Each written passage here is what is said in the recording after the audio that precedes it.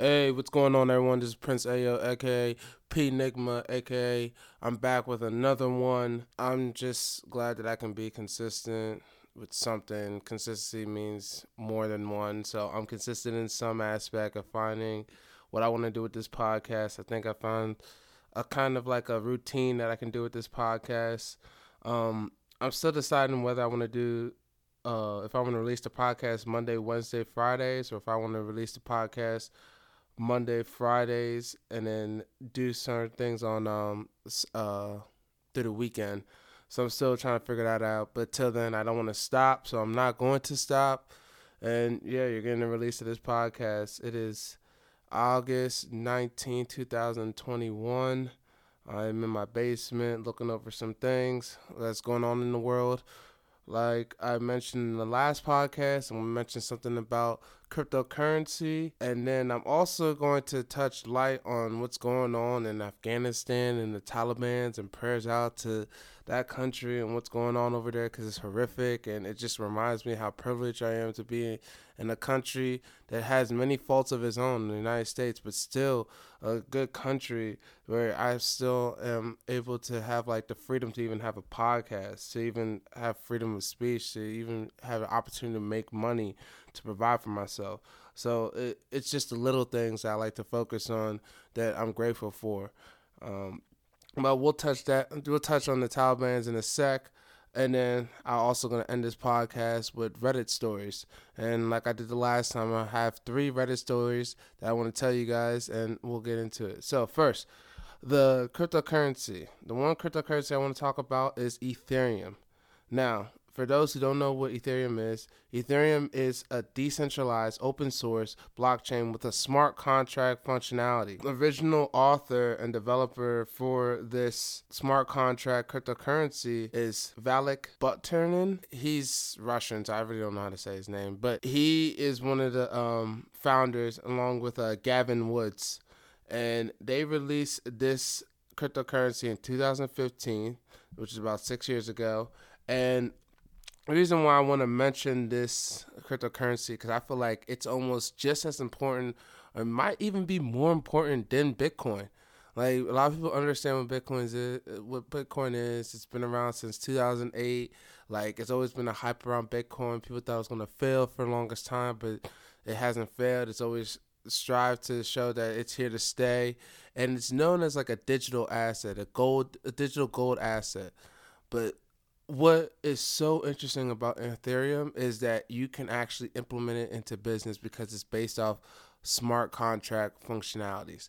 It's literally the infrastructure of what you can do with business in a digital world.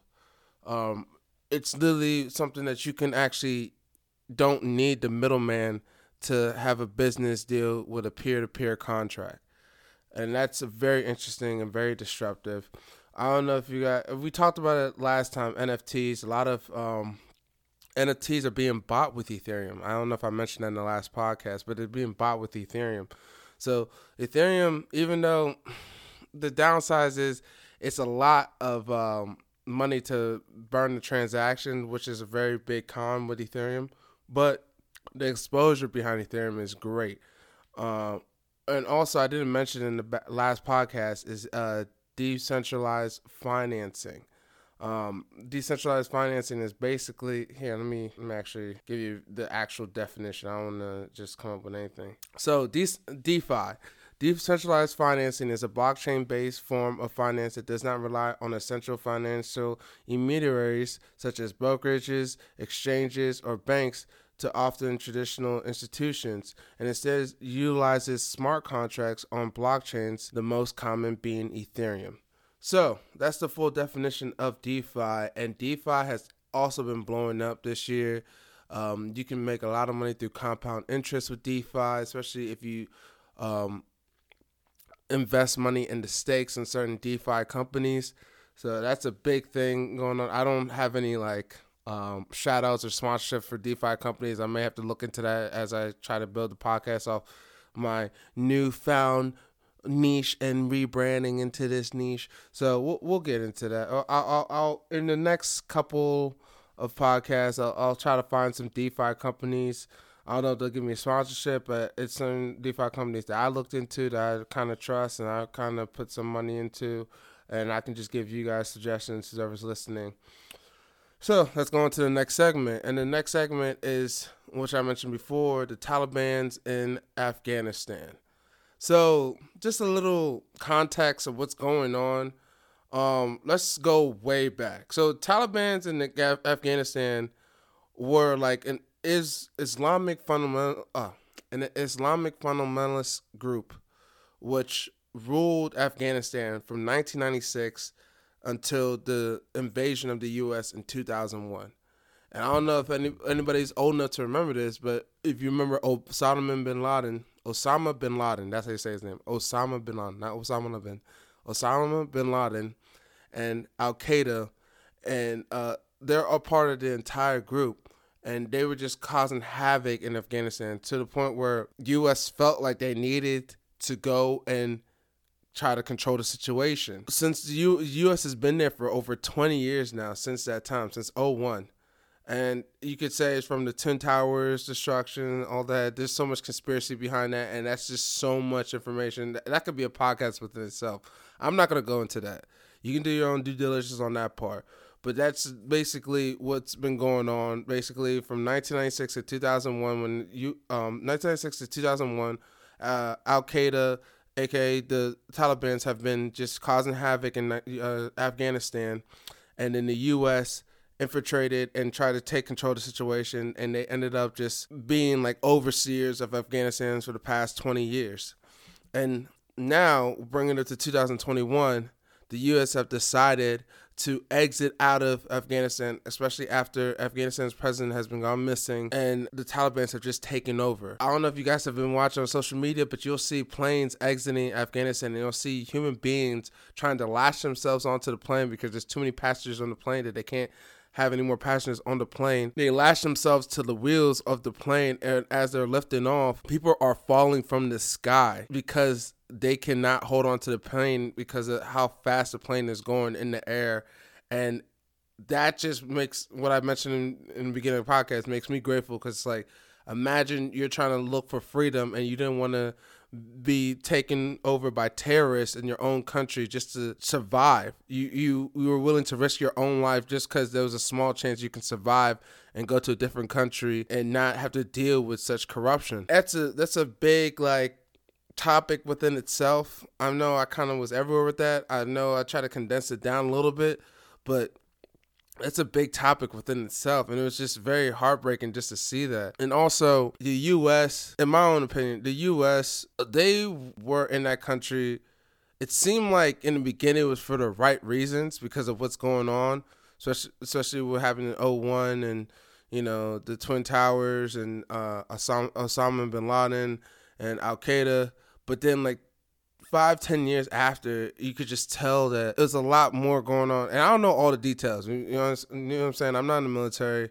I'm only looking at media outlets just like everyone else. I may do a little bit more research, but to me, it seems like because war, whether people believe it or not, war brings profit. When you're exchanging firearms, it brings profit into the United States. That's why people in the United States involve themselves into war. It's been like that for years. Look in World War II, ever since World War II, it's been like that for years. Iranian War, Cold War, it's just been like that for years. And also opioids. That's another big problem that I have with U.S. military in Afghanistan, because they were definitely having security surveillance on opioid fields. And I just thought that was very weird. That was very weird. The fact that so many U.S. military are guarding opioid fields, and you don't know what they're doing with the opioids there. And obviously it's a drug, so obviously it's willing to sell it. I mean, I'm not trying to sound like a conspiracy theorist, but I mean, you put two and two together, it's not really that hard to do. So those are my two sense about U.S. being in Afghanistan for so long, especially after they captured and killed Osama bin Laden and dismantled a lot of Al Qaeda. But when I'm reading news articles now, they're saying that the Taliban are stronger than ever the past 20 years.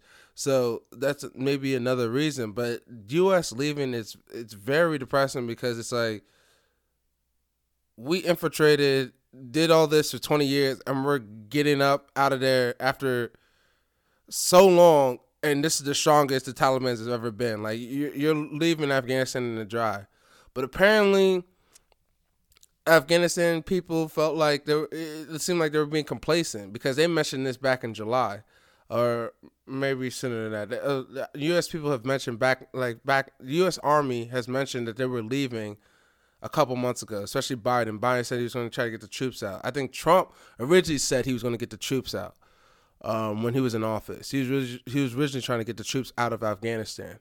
But then Biden a couple months ago mentioned that he was definitely going to get the troops out of Afghanistan. So they had a fair warning, and I think the Afghanistan president and the people didn't really do anything about it. Now, don't quote me. This is what I'm understanding from the news. Maybe I'm interpreting wrong. Maybe I'm not.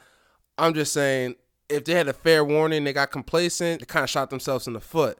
But I'm not trying to show lack of empathy at the same time, because it's like they're definitely going through a big struggle. As you can see, they're going through a big struggle with trying to deal with the Taliban's being just, I don't know, savages. They're being pure savages and just taking over the country. And they're just pure terrorists. It's crazy to me. But, prayers to them. Hopefully, what more can I do? What more can you do if you're just listening and you're not part of the military industry and you want to donate money? But it's very hard for me to trust,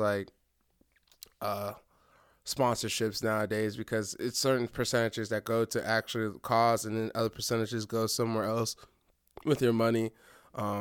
So I don't really just donate to any organization. I've seen certain organizations post on Instagram and certain organizations posted on other platforms as well. But I don't know. I just don't feel like it's very trustworthy. That's just me. But as more information comes out, I might mention it more and more on other podcasts. But till then, I think we just figure out more information, what's going on with the Taliban and how U.S. plan on dealing with this situation. As of right now, I don't know if it's clickbait or not, but apparently U.S. is not allowing Taliban's access. Sorry, something happened in my house. I think like a trash can fell over or something. But back to what I was saying. I don't think the U.S. is allowing Taliban access to Afghanistan's financial assets. So if the Taliban can't be funded, they won't have as much fun, or they won't have as much access to do whatever they want without money or assets. So I guess that's one of the first steps, but this is a continuous story. So I'll get back to that subject in later podcasts, but that's the only thing I really want to talk about. Just a prayers out to the people who are actually struggling in Afghanistan and want to fight for a better life. And hopefully this situation will get resolved, or, they can do something about the Taliban. So we're going on to the next segment. So for the next segment, like I mentioned, we're going to talk about Reddit stories. And I found a couple Reddit stories that I thought were interesting. And here we go. So here's the first story. This section of Reddit is, am I the asshole? I don't know if you guys heard about this category on Reddit, but this is the very interesting category. A lot of people have been reading it on social media platforms, and I thought I'd try it out. So here we go. Am I the asshole for setting up a camera in my bedroom? For a little backstory, I live with one roommate who used to be a friend. Prior to living together, we came up with a roommate agreement. Within a week of moving in, she was no longer sticking to the agreement. Within a few months, she made comments that suggested that she was going into my bedroom when I wasn't home and while I was sleeping. My dog also started to act strange after we moved in. He's always been in his crate in my room when I was not home, and after we moved in, he's always been scared to come out of his crate and scared to go into the backyard. I haven't changed anything with him and was worried about what was going on when I wasn't home. After all this, I set up a camera in my bedroom. It was only active when I'm not home or when I'm sleeping, and it records when there's motion detected. My bedroom is at the end of this short hallway. At the entrance of the hallway, I have blackout curtains set up to allow my privacy going on from bedroom to my private bathroom. My room and bathroom are the only rooms beyond the curtains. So there's no reason for her to be in this area of the home, and no reason for the camera to be active or anything other than my pets. I recently posted a video. It had captured my dog while he was being cute. My roommate saw it and became enraged that it was recording audio.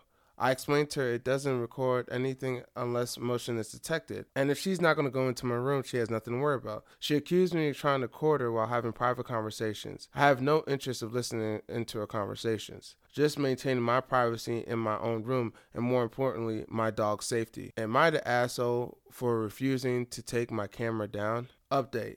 I appreciate all the advice to move out and find a new roommate. Unfortunately, I cannot afford to break the lease. I have offered to let her out of the lease, but she refused. As soon as the lease is up, I am out. So, there's not enough information, to be honest. She is being a little iffy, and if your dog, I don't know. Okay, I'm a strong believer that dogs have better sense of like people's personalities than people do. They have a energy thing going on with them. They understand how people work, but I really don't think she is wrong for having like private conversations. But if she's having private conversations in your room, which she has no business of being in your room, especially if it's at the end of the hallway at a certain part of the house where only you should be at, because that's after your room and that private bathroom, there's nothing left of the house, then that's kind of a problem. And you have every right to record your bedroom for your dog's safety. So she has every right to say, okay, I deserve to have private conversations, but you have every right to record your bedroom, especially if you feel like your dog's not safe and you don't know what's going on. If she's doing something suspicious behind your back in your bedroom, that's where the problem's coming in.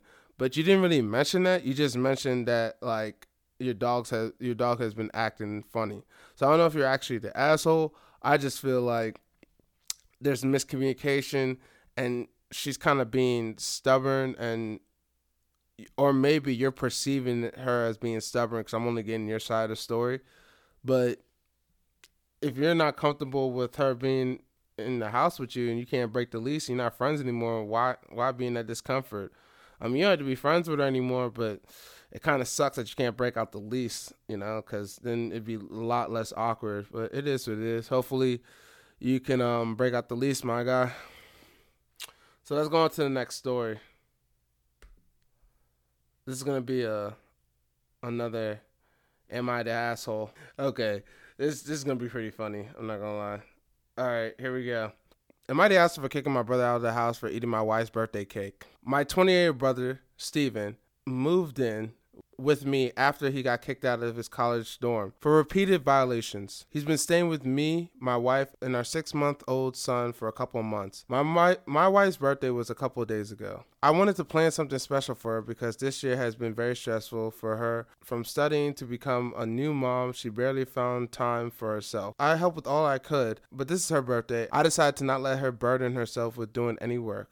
On her birthday, I made reservations for a spa session she has been needing for a long time, and I started getting everything done. The cake arrived from the bakery around 11 a.m., and I asked Steve and his buddies to help with the decorations. I gave a few tasks to get done while I went to take care of my son and get him to sleep. About an hour and a half later, I come downstairs and walked into the kitchen and saw both Steve and Jason were having a large piece of my wife's cake in separate plates. I asked what the heck was going on, and Steve told me to chill. I got mad seeing the cake split in half and 2 large pieces of it were gone. I flipped out and told him it wasn't for him to take. He said he and his buddy got hungry for helping me out and really wanted to try some cake because it looks delicious. I yelled at him about how off and disrespectful he was. He said I was overreacting since I left enough for me, my wife, and the guests, but it's not about that. He ruined the cake that I spent a week ordering from the bakery. I told him my wife wouldn't even like how it looked and won't even get the chance to blow the candles. He said, I'm sorry, all right, but you're just being a little too dramatic about the piece of cake. Then Jason said, yeah, man, besides, who cares about some stupid candle blowing? Totally unhygienic. Is your wife like 5? lost it. I kicked Jason out and told Steve to pack and leave my house. He said he couldn't believe I seriously told him to get out over something so small. I told him it was my wife's birthday cake, and he said he could talk to her and explain, but I had none of it. I had him pack and leave. My father called and got pissed, telling me I was out of my mind to kick my brother out, nowhere to go over a birthday cake. I live in the city where Steve's college is, but my family lives away. He and my mom told me to go pick Steve up where he's staying, and I said no. My actions were called disgraceful and immature for reacting this way over a cake. Am I the asshole? For every action, there's a reaction. Steve and Jason did not ask you, could you eat that cake? And it wasn't even for you per se, it was for your wife. And that's a big deal, especially in a marriage. Especially, it seems like this story happened in 2021, and you guys went through a pandemic. You have a 6-month-old. Your wife's been stressed, so you're trying to do something nice for her. They were an asshole for eating the cake, especially because it wasn't theirs, and they took 2 large pieces. You don't even know Jason, and Steve was just being very inconsiderate. But to kick your brothers out, like, if anything, I would have made Steve go get another cake, or like tried to come up with an idea to get another cake or fill that spot in, not kick your brothers out for a piece of cake. That's crazy, my guy. Like, you know your brother has nowhere else to stay. He's in college. He's in college, dude. Like, he's so immature. I get it. He is the asshole. You're not as much. You're just reacting to what he did because he didn't even ask you for a piece, and he just decided, oh, I'm just gonna take a piece because we're hungry and we're helping him out, my brother out. Like, no, Steve. Like, you need to ask and you need to understand boundaries. So I get it. Like, he is the asshole for eating the cake, but man, you can't just kick him out after that. Jesus, you gotta give him some time to redeem himself. If it was like a friend, that'd be different. But this is your brother, and you know his like situation. So, I don't know. He's the asshole for eating the cake, but you're definitely the asshole for kicking your brother out for something that's small. It's a piece of cake. And a living arrangement is very hard to find, especially if you're a broke college kid. So, I think it's 50-50. That's just my opinion. And here's the last story. It's a short one. It's sweet, but it's not depressing. So, let's just hear it out. It's very short, so let's hear it out. Need help. Cheaters confronted. This is the category, and the topic is need help. Hi everyone, I'm new to Reddit, but I think my boyfriend might be cheating on me. Recently, he's not been talking to me that much, and he's been hiding his Snapchat location, which he usually has on at weird times. He told me that before we were together, he would start multiple online relationships at a time. I don't know if I'm just overthinking, but this is the first time I ever had a feeling someone's cheating on me. It makes me feel super sad, because he wants me to move in with him, but these things make me feel anxious. I just need someone to be brutally honest with me and tell me if I'm overreacting or if these are red flags. Thanks in advance. Even though it's short and sweet, it sounds like the typical story of someone who isn't being honest with you. I don't know if it's cheating. I don't like to make assumptions. Because it's so short and sweet, there's not enough information for me to go off on. Snapchat stories, location, that means you're probably under 26. So that's just something in its own realm. But there are a lot of red flags, especially coming from a man. And if you're trying to move in with him and you guys haven't had this like discussion about being like honest with each other, I think that should come up. I really do feel like if he told you before you guys were together that he was going to have multiple relationships online, are you guys really together? I don't know. Like that sentence right there was very odd to me when you said it or when you wrote it down. But there's red flags, to be honest. I don't think you're overreacting. See, with a lot of women nowadays, especially in the modern day society, they always complain about, I cannot give my femininity to a man I don't feel safe with. All right. And if you're seeing all these red flags and you're getting anxious, of course you're going to be defensive. You don't feel safe with him from your feminine energy. Right. So like, of course you're going to feel like you're either overreacting or you're seeing these red flags. Like you just mentally, you don't know if you can trust this person. And I see a lot of truth to that, all right? And with your story in particular, I don't know who you are. The only thing I know about you is your topic line is need help! Exclamation point. That's the person you are. Need help. Um, yeah, I honestly feel like you should definitely just confront him about it.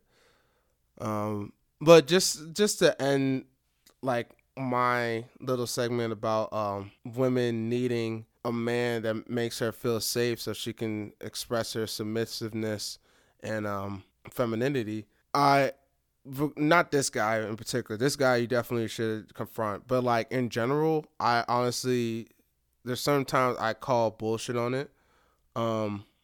Reason being is there's no off and on switch.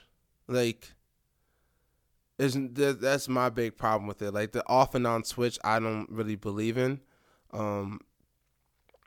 I just don't believe in the off and on switch of you gonna automatically turn on your femininity after you put the guy through multiple tests, because that's what women are gonna do. They're gonna put a man through multiple tests to see if he can pass the test, and so she can like try to see if there's any red flags in this man before she wants to continue with him. And I get that you should put the man through a test. That's totally fine with me. But to act like there's a automatic switch is kind of bullshit to me, because from a person who usually does that comes from a place of hurt, and they come from a place of they need protection, so they're going to defend themselves, so they have to put that person through multiple tests to see if there are any red flags. You already have your defense up, and you're already in a defensive mode when you're with someone. When you're already in that defensive mode, when he say that guy does pass all the tests, you don't really know how to let your guard down. Right? You probably find that guy and you're like, wow, I can't believe like this guy actually has made it through all my little tests and I feel safe with him. But because you feel safe with him, that's a place of discomfort for you because you're not comfortable feeling safe with an opposite sex. So you really think you're just going to let that guard down automatically, like after he passed all the tests? No. You're already going through a lot of trauma from previous relationships. And a lot of women say online, oh, I've been working on myself, this and that. I'm like, ugh. People who work on themselves don't have to tell the world they've been working to themselves. That's just me personally. That's what I feel about it. But to each his own. You're going to have to start communicating with that partner if you start feeling safe with them. Hey, I like you. You make me feel safe, but I'm gonna need some time to actually open up and be like submissive and feminine to you because that's what I want to be. But I've been traumatized in the past, and if I still have my guard up, that is why. And I feel like, to believe it or not, I feel like a lot of women do not explain this to men. They just expect men to know this out of nowhere. And I'm not no like relationship guru or nothing like that, but like I've seen it before with a lot of past relationships, a couple of my friends, women I've dealt with. They just expect men to know, right? Because society's always telling men how women should be treated, but women are not understanding how men should be treated, and they just think men are dumb and this and that, and fuck the patriarchy, down with the system. It's like, okay, we're not in the traditional mode anymore. I get it. Like patriarchy was bad. It has been bad for a long time.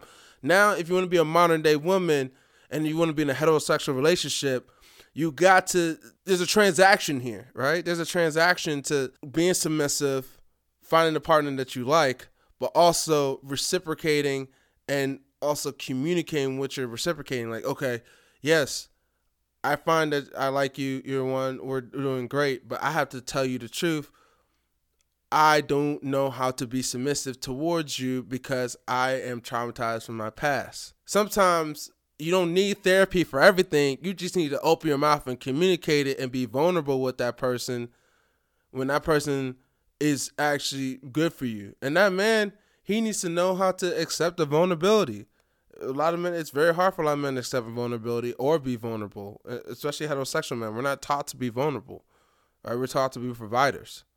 So it's not just on the woman to like open up and actually tell the man, okay, you passed my test, but this is what I need you to know. I'm not just going to automatically open or turn on my submissiveness to you. this is the reason why. But this man needs to accept that and also let her know, okay, this is how I'm going to try to understand where you're coming from. And I'm going to also try to be as vulnerable to you as you are to me. All right. That's how the dynamic should work. But that's not in a perfect world. Right. That's why I think it is BS for people to say, oh, yeah, I'm going to turn on my submissiveness the minute I find the guy and he passed all my tests. It's deeper than that. It's deeper than that. That's why I try to get my head out of social media. I believe not everybody thinks the same. I feel like dynamics play a big part. I also feel like you can have this. I also feel like you can have as much stats behind certain relationship dynamics and stuff like that. But at the end of the day, life is a feeling process, especially when it comes to relationships. And you have to understand you're dealing with the individual. You're not dealing with a group of people. You're dealing with the individual who you want to either walk down the aisle with, see where things are going to go, or build a rapport with. I guess seeing where things are going to go and build a rapport are the same thing. But you get what I'm saying. You're dealing with the individual. To each his own. That's my little rant about submissiveness and vulnerability and understanding why some people feel anxious in relationships and why certain people are defensive. That's the only thing I wanted to say about this little short story. I had a rant about it. I saw the story, but the rant was longer than the story. I just wanted to give my 2 cents about it. And yeah. So that's it for the podcast. I hope you guys enjoyed me just going off talking about this and that. Hopefully some of it made sense. Some of it didn't. It is what it is. Yeah, just tweet at me, princenigma.com or princenigma.com. Yeah, tweet at me, Prince Nigma, if you have any questions or if you want to talk about anything from the podcast. So, follow me on social media, so, like for instance Instagram, same name, Prince Nigma. And yeah, until next time, I appreciate y'all. Take care.